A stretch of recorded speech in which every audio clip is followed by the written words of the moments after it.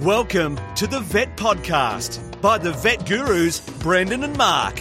Get ready for the latest veterinary news, information and entertainment. Don't forget to visit us at the Vet Gurus website, vetgurus.com. Now, sit back, relax, it's over to the Vet Gurus, Brendan and Mark. Welcome, Vet Gurus, Brendan and Mark, episode 141.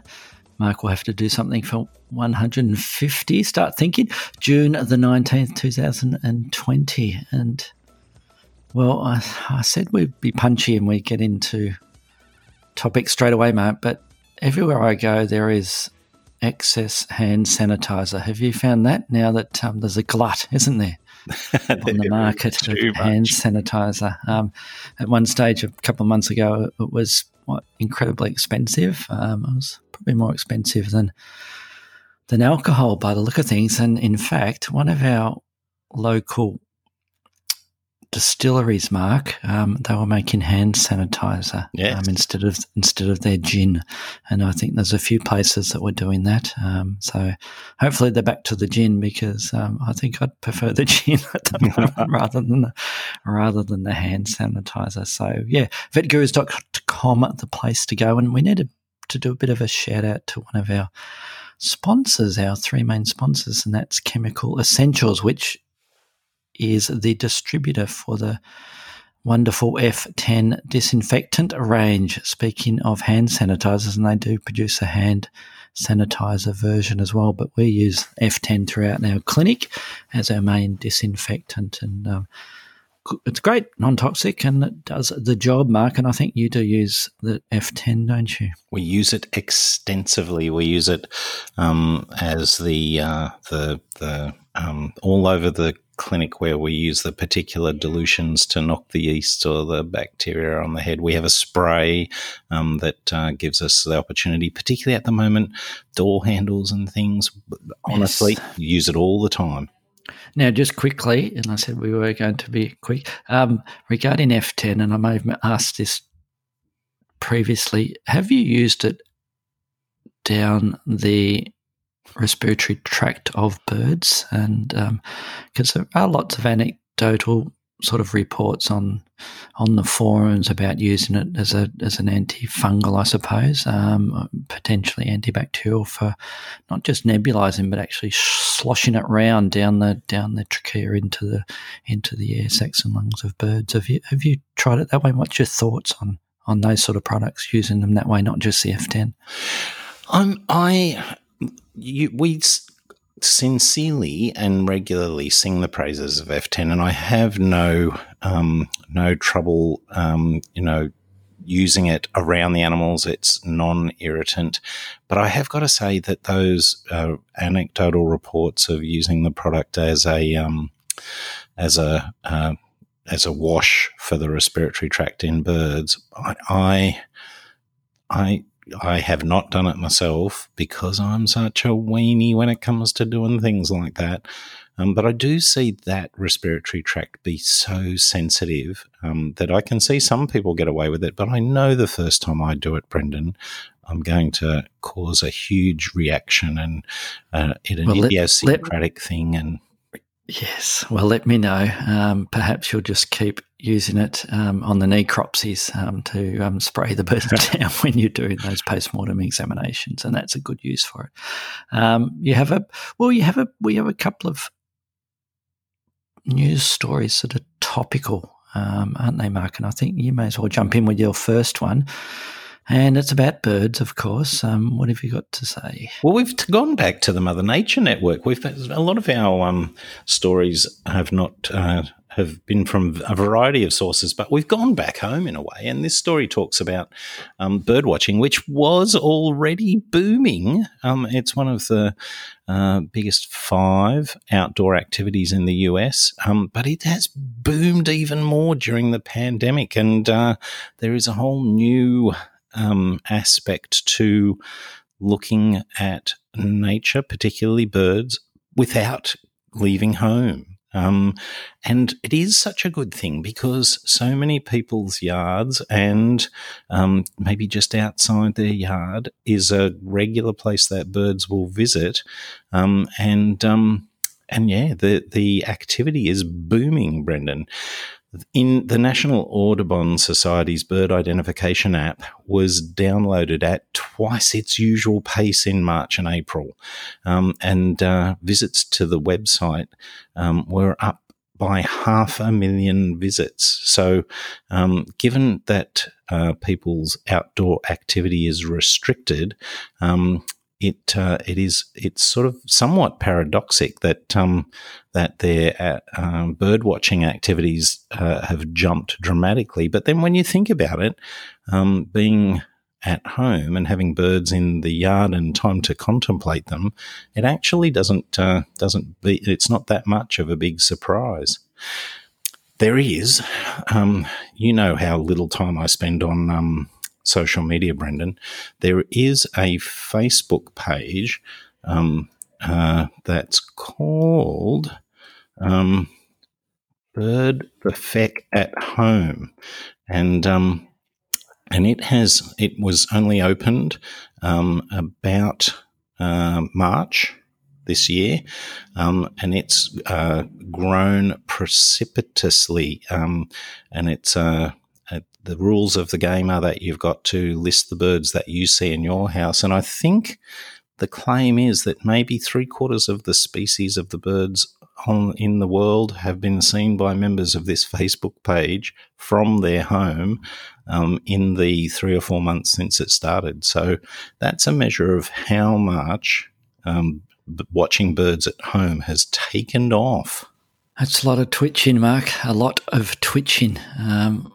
One of the notes in that paper that astounded me was the US Fish and Wildlife Service estimated that birders, as well as other wildlife watchers, contributed nearly $80 billion to the US economy. And I presume that's perhaps every year. I don't know, or maybe over time, probably over time, but it's a lot of money. But when I look at the gear that you take out, probably at least 1 billion of that is what you take out into the field there, Mark, with all your longer lenses, etc., that you have there. But so birding has certainly taken off there, and it also mentions a little bit about the good positive effects of getting out there, Mark. Not just looking in the backyard, but getting out there and communing with nature away from our fellow humans, Mark, and keeping that social distance.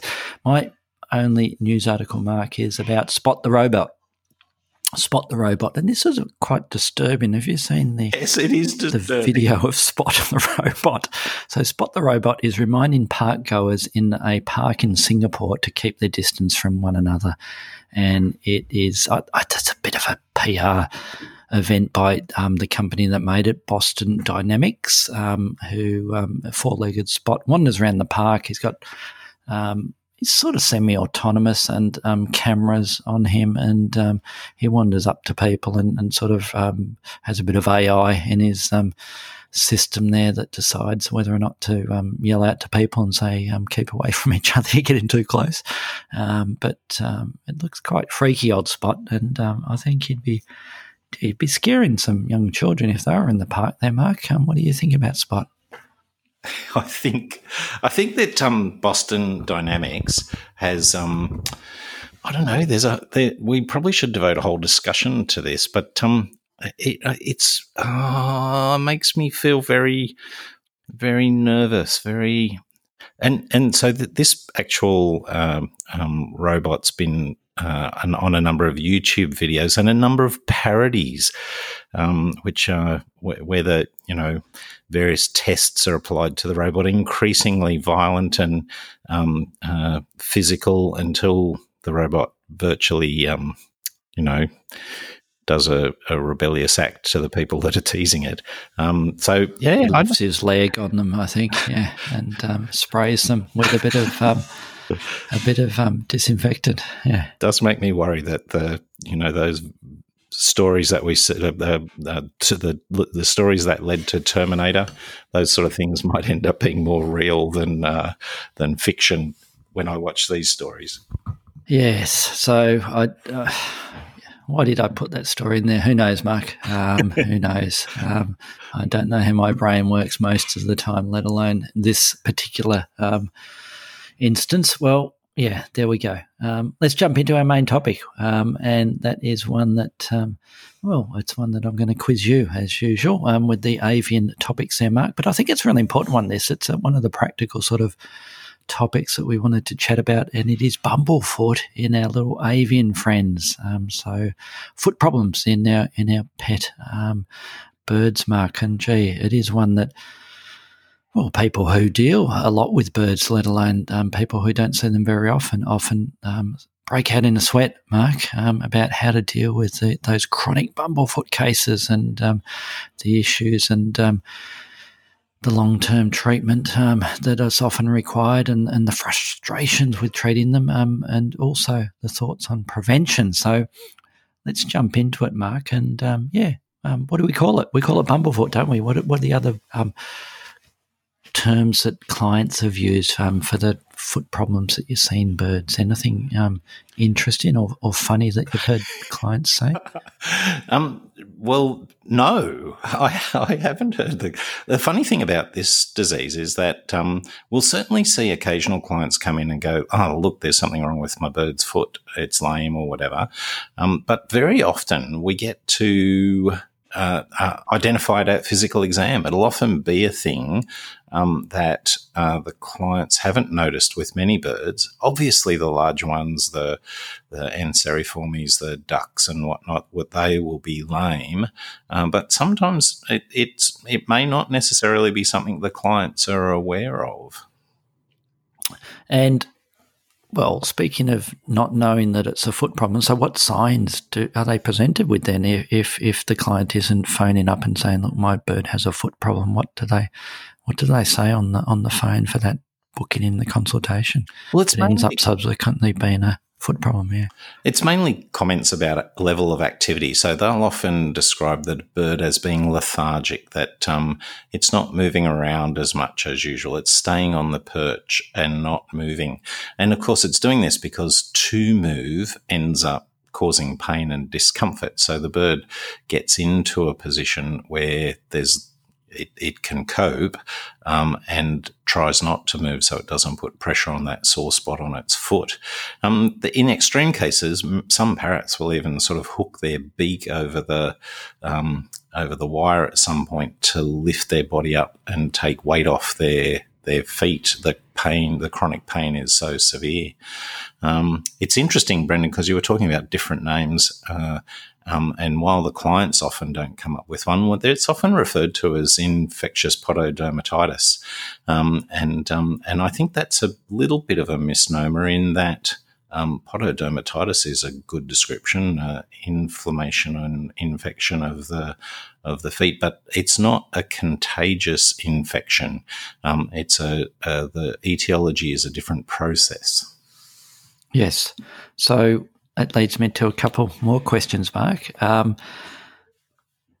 Do birds with these foot problems, a bumblefoot, we'll just call it that term from now on, do you see many of them where they actually lift that foot up and they self-traumatise, or if it's a rare occurrence, why do you think that they just don't rip into themselves like some other species do when they have chronic issues on their body, that they just go nuts and they just rip apart, like a dog with a hot spot, for instance, is a classic one with them? And secondly, you did sort of hint at specific species that may be a little bit more prone to this. So what are the common pet species of birds, let's forget about wildlife, that are brought in that you see bumblefoot in?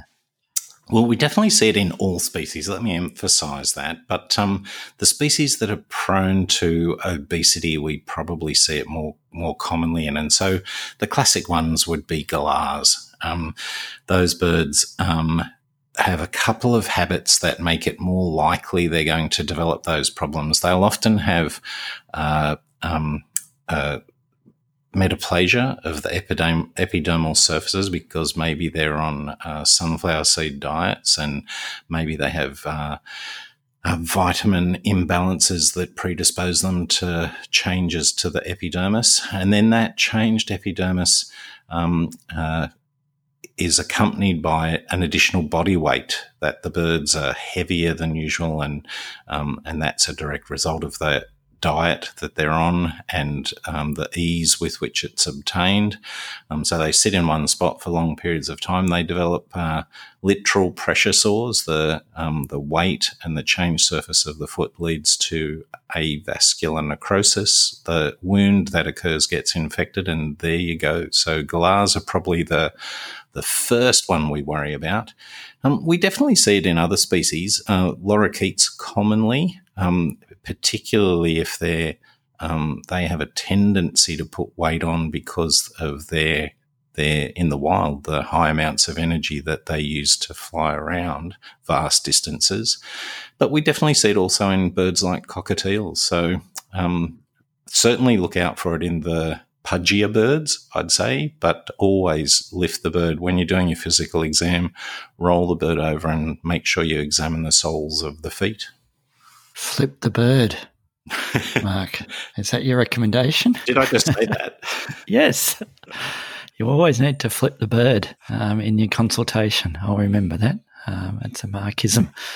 So, and the second part of my question was, do you see any of these self-traumatizing with those chronic pododermatous bum or foot issues? If so, why? If not, why not?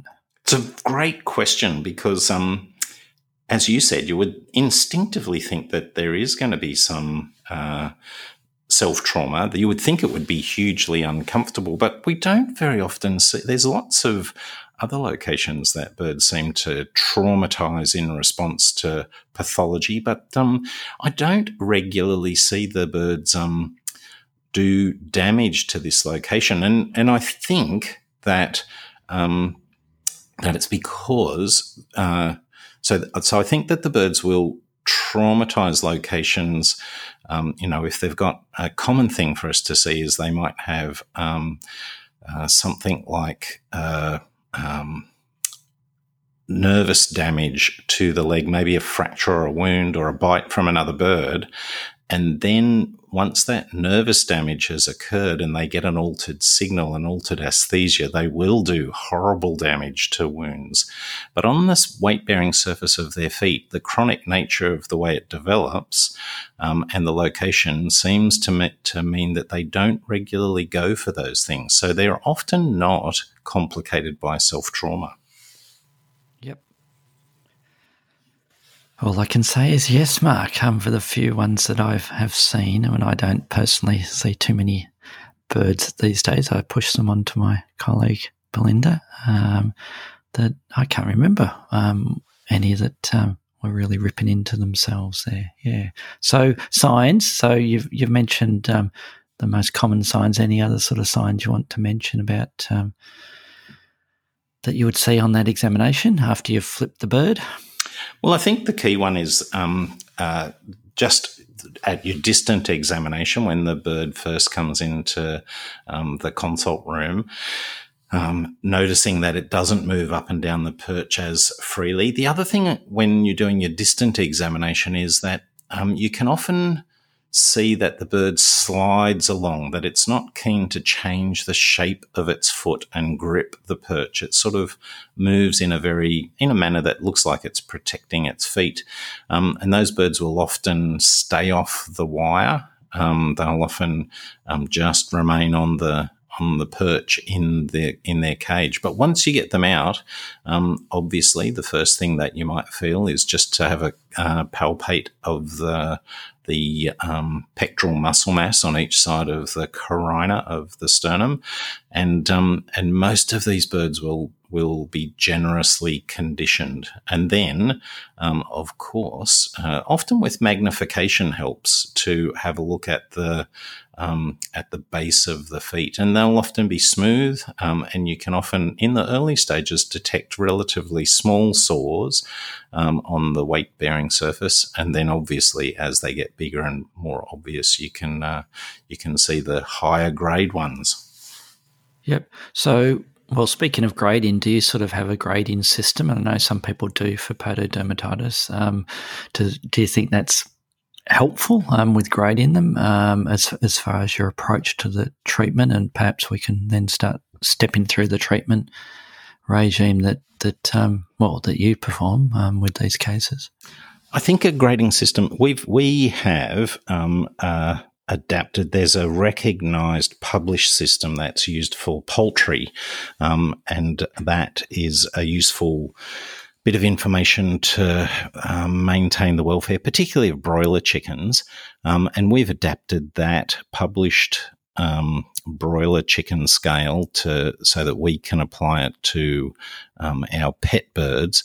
And I think it does give some assistance in guiding you in terms of treatment and welfare outcomes. So, to give some idea, we would a normal bird would be a 0, and a bird that had multiple necrotic lesions, maybe down to the point where the pad has been eroded at points, and you can see deeper structures, ligaments, and the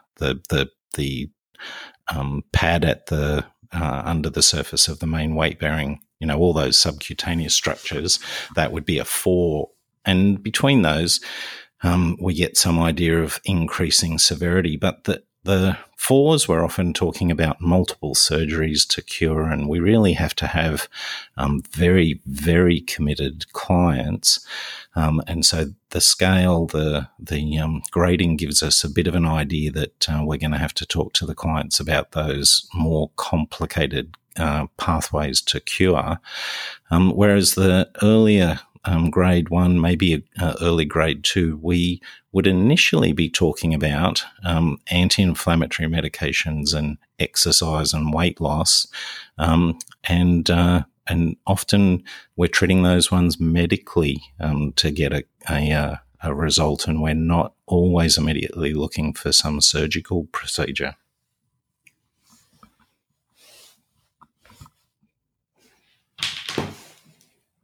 I just had myself on mute there. I was so worried for a second. I thought, oh my goodness, the internet's let me down. So with those early graded ones, Mark, so you said you treat them medically, so sending them home on anti-inflammatories, for instance, and adjusting the diet. And actually, if you could mention a little bit about, do you do changes with the furniture and the perches and that sort of thing for them? You asked me two sorts of questions, Brendan. You asked me questions that I don't that are dumb and ones that are not dumb. One that lead me on to even smarter answers. Of course, the direction you're going in is actually, I think, one of the most important things to do with these birds, and that is to encourage foraging. I think that if you continue to put the food, excess amount of energy-rich food in a bowl near the bird, then things are just not going to get better. You need to commit to encouraging the bird to move around by placing the food in various locations that, and I think a big part of the, when I first graduated, we would treat these as all as infectious problems and put the birds onto antibiotics. But the bird's own immune system, for many of these early grade ones, the reason the infection takes off is because the lesion becomes avascular, because the pressure of staying in one spot all the time stops blood flow to that area. That allows the infection to occur. Whereas if the bird is more mobile, if it has analgesia and then it's forced to climb up a branch to get to its food, the movement of the muscles and ligaments and tendons, the physical structure of the foot and the skin of the foot moving aids in perfusion and provision of oxygen, provision of white cells and immunoglobulins, and the bird's own immune system will deal with many of the early stage infections. So with those, how long do you put them on?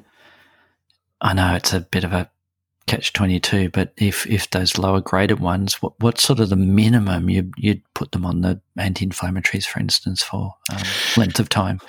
Well, because we're dealing with something that's not going to change overnight, there would be many inflammatory conditions. We would have birds on anti-inflammatories for 5-10 days. These cases, though, we're talking a minimum of 4 weeks, and often the birds will be on them for, and particularly some of these birds will be like this because they started life with awkwardly developed metabolic bone disease. Then as they have aged, they develop degenerative joint disease because of the unusual shape of the bones. And so those birds may well be on non-steroidals for the rest of their life. Yep. So as part of that initial work, are you usually recommending bloods at some stage or not? Early on or not? No, usually not in the very early stages, but those birds that are likely to be on long-term non-steroidals or whose the infectious aspect of the problem hasn't resolved, in between 1 and 4 weeks, then we are looking at further diagnostics, and that process might include either bloods or radiographs.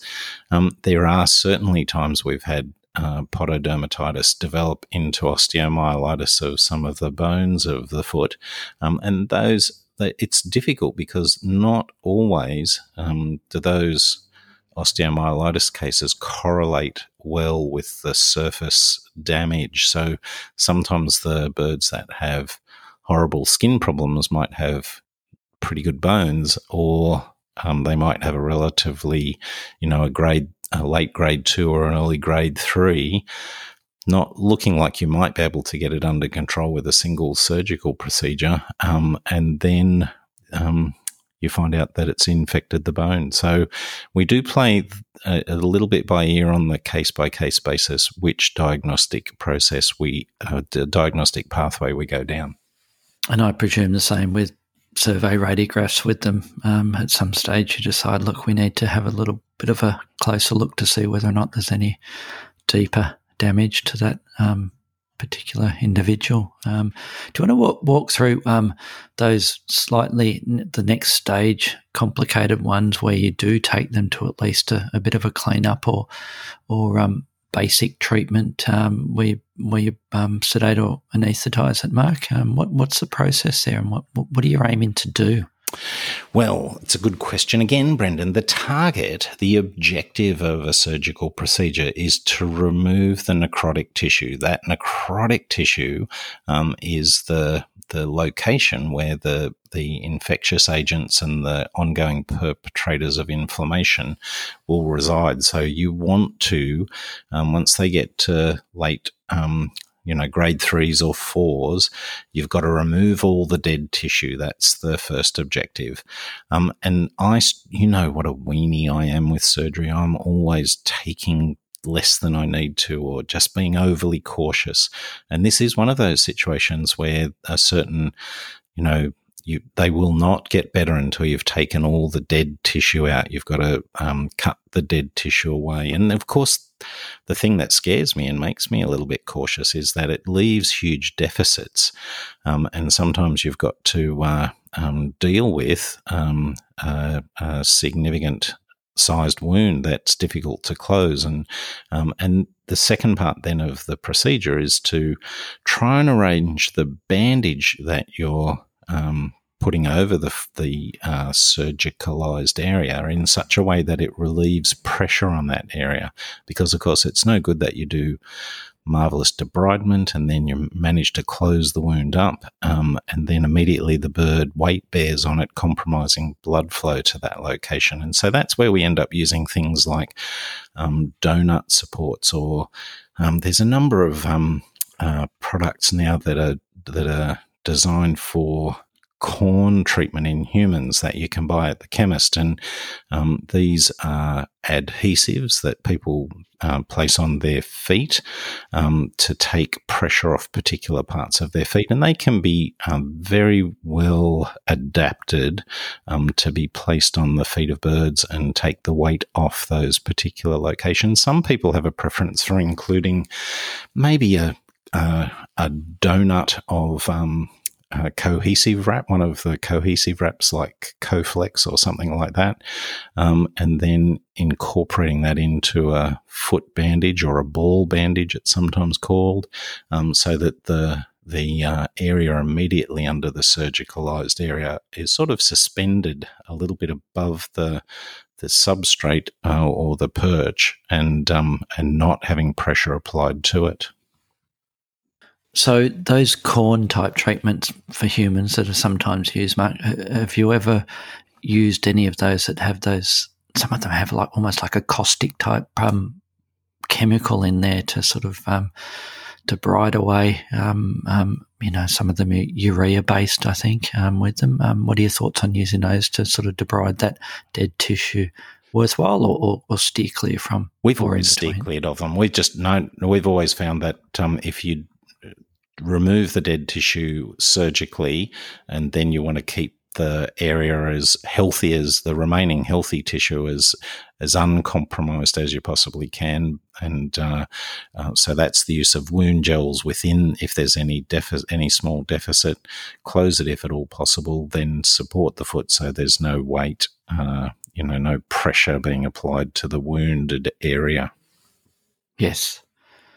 Antibiosis, Mark. So if you do have one of these cases that has an indication for using antibiotics, any sort of general comments on what type of bugs you might be trying to hit there? Well, yes. They generally are, unsurprisingly, the sort of bugs that are common in bird droppings. It's hardly a surprise that the bird's going to stand on occasion on a part of the perch where a stool has descended from maybe a higher perch or whatever. And so the bugs that we tend to see tend to be contaminants from the environment, particularly fecal contaminants. And in parrots, they tend frequently to be a mixture of gram-positive bugs. And so we're often, in these cases, if we haven't cultured and got a specific bug in mind with a particular sensitivity pattern, we're often using broad-spectrum broad-spectrum antibiotics with a particular focus on the gram-positive bugs. So amoxicillin would probably be our first choice. There is some difficulties with those drugs in terms of the volume of them that you need to give, because obviously the dose rate is much higher in birds than it is in dogs and cats. But that's probably the direction we generally head in most frequently. And I presume that with those cases, it will be a prolonged course with those antibiotics with those ones, right? Which does, many weeks. Yeah, exactly. And that, particularly those grade 3s and 4s, we are talking about something that's going to be, 3 to 6 weeks at a minimum. And sometimes those ones that have a degree of osteomyelitis might be 3 or 4 months. So what do you do with the ones that don't work, Mark, that progress and are a disaster? What should options there? Well, this is a bit of a, I hope it's not too controversial, but there have been times where I've had some serious arguments probably is overly strong word, but disagreements with particular clients about the best course of action when care fails and the lesions progress. I don't think, by and large, there are exceptions, but I don't think that amputating the leg of a bird is generally a good thing. The problem is that once you shift all the weight onto the other leg, and so the argument is that many of our parrots, they are so dexterous with their their head and beak, that they can conceivably use that as a replacement foot, that they can get around a particularly well-designed cage. If you were to amputate one foot, they could hold on with the other and move around with their beak.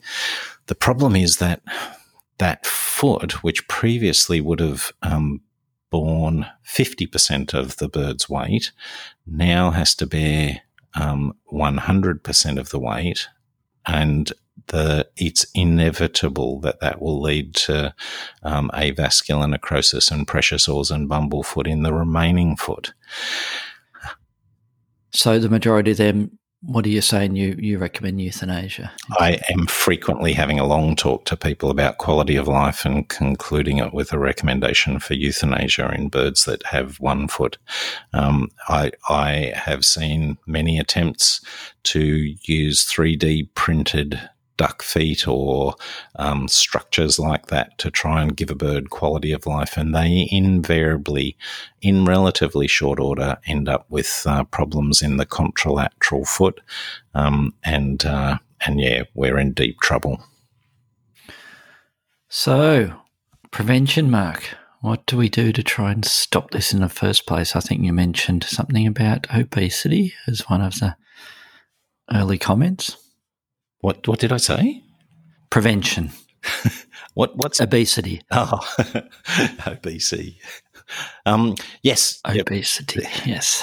You're in the I suppose the discussion we had about the treatment of the simple ones is a natural extension of the prevention, that making sure these birds are adequately exercised, that they have a diet that doesn't predispose them to being overweight, that they have one of the things that's a really important thing, I think, is for people to make sure they take out the dowel perches. If they do house a bird in a cage that has routine regular shaped dowel perches, the same shape means that they always wear pressure in the same point, and it makes a problem. So changing those dowel perches for something that has a variety of diameters and a variety of angles, so the birds are forced to grip at different points, that sometimes they're on a bit of a slope, sometimes they're flat. The flat parts are nice and big or very, very thin, so that they've got to change the position of their foot. And when they do that, they weight bear on different surfaces, and they're not always weight bearing on precisely the same spot. So if they're fit, if they're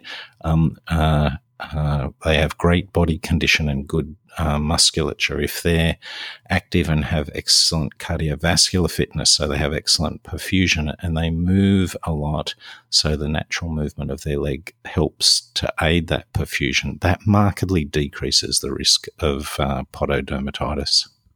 Yes. I just thought of one final question, Mark, before we close, and that's, do you see many of these or any of these that are related to other seemingly unrelated conditions that people may not think about if they're not seeing many birds, and that's conditions like gout, Mark? We do occasionally see, it's an interesting question, because I think of those lesions that we do sometimes see on the feet of birds in relation to articular gout as a different type of lesion. Now, I know they look, to the external eye, they're round, they're often red, they're over a pressure point over the joint. But I think the problem arises, the etiology is the same. The lesions develop because that tissue is under some degree of pressure, and so the blood doesn't get to it, and the tissue dies by avascular necrosis. But the pressure is arising from the structures inside the joint, the swollen joint with the urate crystals pushing the joint capsule out changes the dynamic of the blood flow. So while the lesion looks very similar, I think there are very different causes. And of course, we, like many avian practices, we work to try and palliate that once they start to develop articular gout, it's virtually impossible to remove that. And so we're trying to palliate the signs associated with it. And it's really difficult. And that discussion about humane euthanasia is something that we start very early once we're talking about a bird with gout. Yep. I think, what I was sort of trying to get at there, you might have a client that phones up and says, my bird has bumblefoot or pododermatitis, and it's actually something like gout, that you'd look at it at a slightly different angle, although that, immediately you may be thinking, we've got to start thinking about what sort of grade this particular bumblefoot is. Any other final comments, Mark, before we flip the bird and head out of here? The only thing I think I've forgotten to mention is that when we have water birds or even parrots that are in hospital who might be on, for other reasons, their illness might mean that they're less mobile and they haven't got bumblefoot yet, we want to use perches or substrates in the case of the ducks that might come in that are supportive. We might use a rubber mat under the duck. We might make sure they spend some time in the water so that they're taking the weight off their feet and they're swimming. And our parrots, we would use perches that all similarly a variety of diameters and maybe even some softened rubber wrap around them so that they don't develop problems. Excellent. Now you can flip the bird. Now we can flip the bird, and we will talk to you all next week. Thanks for listening.